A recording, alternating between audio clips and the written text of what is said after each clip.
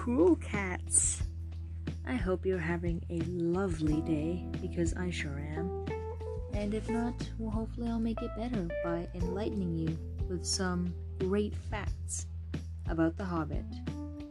Now, for those of you who are new, hi, my name is Izzy, and this is my podcast, where I discuss books and stories.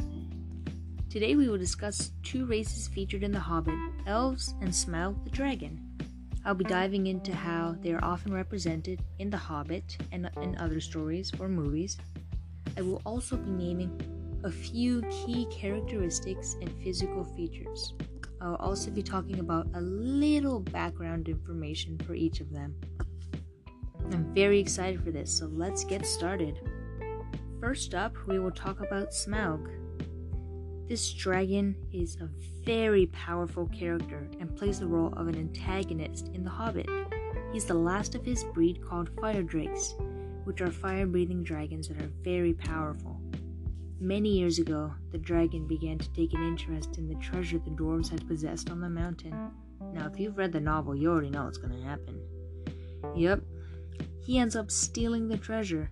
Smaug took over the mountain and all the riches it held, killing many dwarves in the process. This is what sparked the conflict between Smaug and the dwarves in The Hobbit. No one dared go near the mountain and attempt to take any treasure from Smaug for years. This magnificent creature has the ability to breathe fire and yields an armor of jewels embedded into his stomach, caused by lying on his piles of treasure all day, which must be pretty nice if you ask me.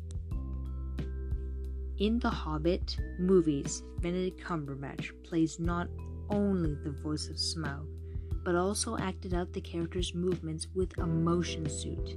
And to really capture the essence of a dragon, he went to the zoo to study the way lizards move and act, to get a good kind of, sense of how they move around, which I think is pretty amazing.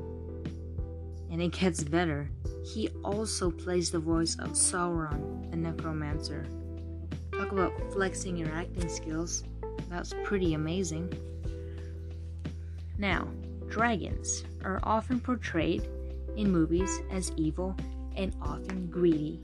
They're also very big and scary, and that intimidating aura that they give off usually gives them the title of usually an antagonist, I would say. But sometimes there are good dragons. If you've watched the movie Pete's Dragon before, you'll know what I'm saying. In Pete's Dragon, the dragon is furry and adorable and nice. Certain things about dragons, such as maybe scaly dragons compared to furry dragons, you can differentiate them and often assume that they'll either be good or bad. They're usually one of the main conflicts in stories if they are evil or if they are good. Now, that was a lot of information, so I think we should take a break. After this, though, we will move on to elves, so stay tuned. Sorry guys, but during the short intermission, I need to tell you about our sponsor, Raycon. Raycon wireless earbuds gives you up to 36 hours of non-stop music. With crisp, quality sound, these water-resistant earbuds come in a small, compact case that is easy to carry with you anywhere, whether it's in your bag or even in your pocket. Use code IzzyIsTheBest505 for 15% off your next purchase. That's IzzyIsTheBest505. Now on with the break. Hey John, can you pass me some water? Oh shoot, the mic's still on. Please ignore that, folks. Alright, we are back, folks. Now we are moving on to the next topic. Elves, a very exciting one indeed. Now, elves play a significant role in The Hobbit.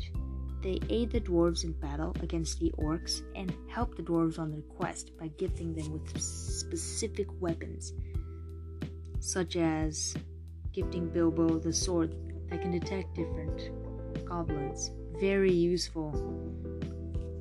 Due to their technological advances, though, many come seeking for such things as weapons and other elvish tools. Now, these human-like creatures are often portrayed as wise, agile, and graceful. A few features, though, that differentiate themselves from humans are paler complexion, very long pointy ears, usually longer and lighter hair, and a very tall and slim figure. I wonder what conditioner they use, because I need slim hair like that. Oof. Elves are actually immortal, and they do not need as much food as average humans, nor do they need sleep. They hardly need sleep. Only once in a while will they go into a meditative state in order to regain their strength. In The Hobbit and many other books, elves are usually strong, fearless creatures, and of royalty most likely. Very ancient creatures indeed. Although, in Christmas movies, unfortunately, they degrade elves and turn them into tiny little creatures that wear pointy hats and speak in a very high-pitched voice, which isn't great. Fortunately, there is no in-between when it comes to these species. They're either tiny beings that make toys or pointy-eared warriors kicking orc butt. Now, what's interesting is that these two races actually very much contrast.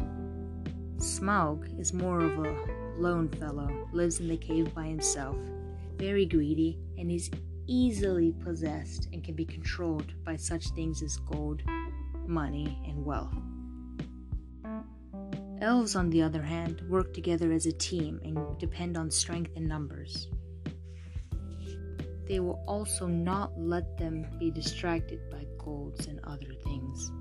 Both creatures each have their pros and cons, but I think they are both very fun to research on. I hope that this was enough information for all of you to know about these two races. For research, I use the website Screen Rant and Fandom, so if you would like to read more about that, I suggest using those two. That pretty much concludes our podcast. I really enjoyed researching and sharing this with all of you. If you have any suggestions on any different kinds of books or movies that you would like me to do, please let me know. I hope you enjoy the rest of your day, and I hope that you use the code I gave you for 15% off your Raycon earbuds. Don't forget, code is IzzyIsTheBest505 for 15% off your next purchase for your Raycon Bluetooth earbuds. I'll see you next time.